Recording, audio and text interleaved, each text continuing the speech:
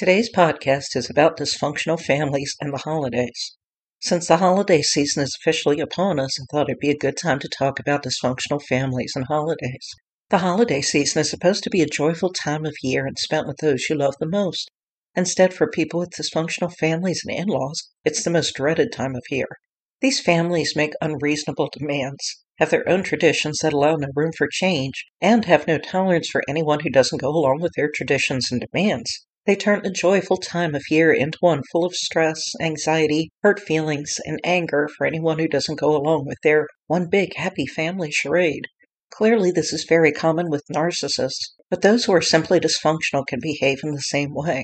Their motivations are different than their narcissistic counterparts. It's usually done to make them feel as if their family isn't dysfunctional. After all, they always get together at the holidays, so they must be a close, happy family, right? Whichever is your situation, you're in a frustrating, difficult, and exasperating position. I understand it all too well since I've been there more years than I care to remember, with both dysfunctional people and narcissists. I've learned some things that I think can help those of you who are currently in this situation. Remember, as an adult, you aren't obligated to do what your family or in-laws tell you to do. Just because they think you need to obey their wishes and celebrate their way doesn't mean that you need to do as they say. Not doing as they want will upset them, and they will hurt you. Just think about this. Is it worth wasting your time being miserable to appease them, to avoid them basically pouting like a spoiled child? Hopefully you feel you can handle their temper tantrum and spend holidays as you want.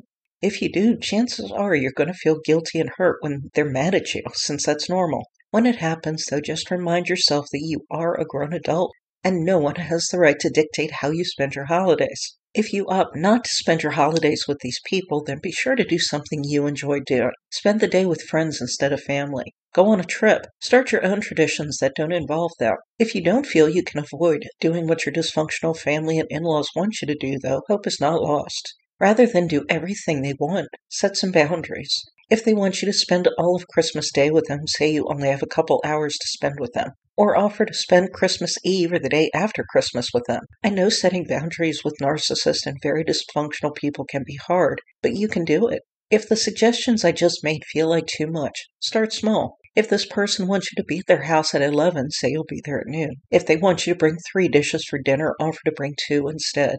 Moves like this are small but significant. They help you to take back some of your power. Often those small steps lead the way to setting bigger boundaries with confidence. I also learned that after years of ridiculous holiday expectations of demanding and dysfunctional people, I absolutely detest holidays no matter what I try to do to enjoy them.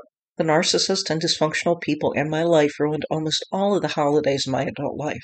Even though they're all gone from my life now, I still hate holidays. I've spoken with other people who've been in similar situations who feel the same as me, so I'm left to assume this is normal. If this happens to you, don't beat yourself up over it. You can't help how you feel. Dysfunctional people made you feel this way, and there's nothing wrong with you for that. Many people can't understand feeling this way and can be quite hurtful with their judgments. Don't pay any attention to what they say, and their opinion isn't important. Your feelings aren't damaging their life in any way, so you just be yourself and don't worry about them. Thank you for listening to my podcast.